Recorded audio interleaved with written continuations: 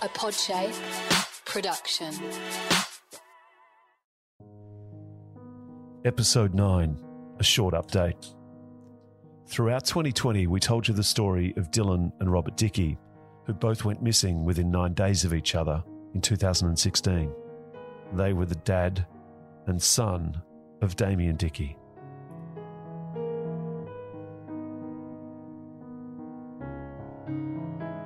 Dylan's case and Dylan's memory live on in a memorial ride that Damien holds every year for Dylan. Last year, it was held on December 5. It was the 5th Dylan Dickey Memorial Ride, and it left from Kitchener Pub in Cessnock to the Wollumbi Tavern for lunch. Even with COVID, there was a great outpouring of support for Damien and his family in the memory of his son, who would turn 24 this April. You heard in the podcast, all Damien wanted was for Dylan to work with him in his job, as he owned his own plastering business. He got that wish with Dylan for a short time. Dylan was my best buddy. From when he was born, I always thought he was gonna work with me. That's what I always thought. I got me boy, he'll come and work with me, and which he ended up doing. But he was an awesome baby. He was a big buffer. Dylan's younger sister has now taken up working with her dad and recently celebrated her 21st birthday.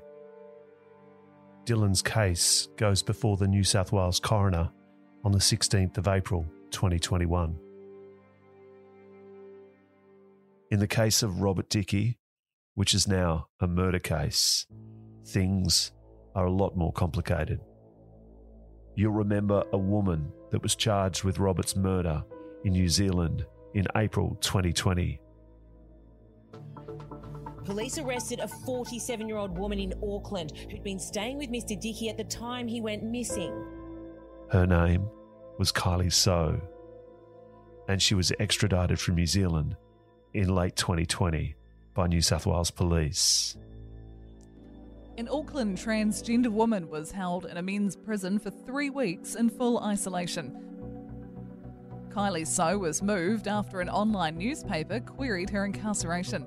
So's lawyer said New Zealand Corrections dropped the ball. So was arrested on April 7 and charged with the 2016 murder of 71-year-old Australian Robert Dickey. Key thing now for the family is trying to find a body. We still don't know where the body is. The Australian government applied to have the 47-year-old extradited, and after losing a bid for bail, she was held at the Mount Eden Central Remand Prison, a men's prison. The online newspaper understands So has had gender reassignment surgery and identifies as a woman. She was the woman that Damien met the night he attended his dad's property. I walked up towards the gate, sort of got about halfway, and the lady hopped over his fence, which was dressed in really weird, like I say, like a Melbourne Cup outfit, like a real big hat and floral dress, and this is out the back of Dubbo. It was pretty. She hopped the fence and just started walking down towards me, and I just said, "Oh, who are you?" And she goes, "I'm Bob's wife." And this is a load of garbage, mate. He's not married. And she goes, "I'm Bob's wife." And I just, because I could feel something was right, so I made out I was just wondering. I said, "Oh," she goes, "Oh, who are you?" And I said, "I'm Bob's neighbour." Because I just knew something was up, you know what I mean? I said, "I'm Bob's neighbour." And she's like, and I said, "Well, like, where's Bob?" She's like, "Oh, Bob's gone to a party," which is a load of garbage too. And I was like, "Where's the party?" She's like, "I don't know, someone picked him up and took him to a party." In January 2021, Kylie So dumped her legal representative and changed her mind about applying for bail. When she appeared in the Dubbo local court, she waved to the camera as she appeared via audio-visual link from the Clarence Correctional Centre near Grafton. Miss So's legal aid lawyer told the court she was withdrawing from the case. She said, "Miss So has informed me that she doesn't wish to have a legal aid practitioner. She wishes to obtain new representation." Given the serious nature of this offence, bail is refused and the accused shall remain in custody pending the case being heard in the Supreme Court.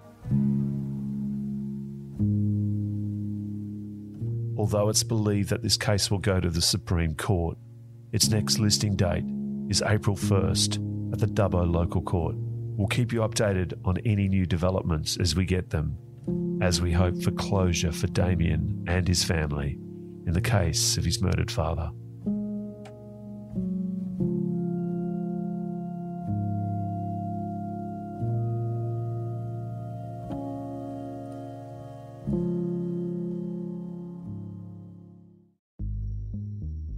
There are over 38,000 long-term missing person cases in Australia, and the story you've just heard is one of them. We want to continue to help bring these emotional stories of ambiguous loss to you so we can spread the word and hopefully get some closure for the families. For as little as the price of a coffee a month, you can help support us to keep creating this content. Just head to our Patreon page. The link is in the show notes.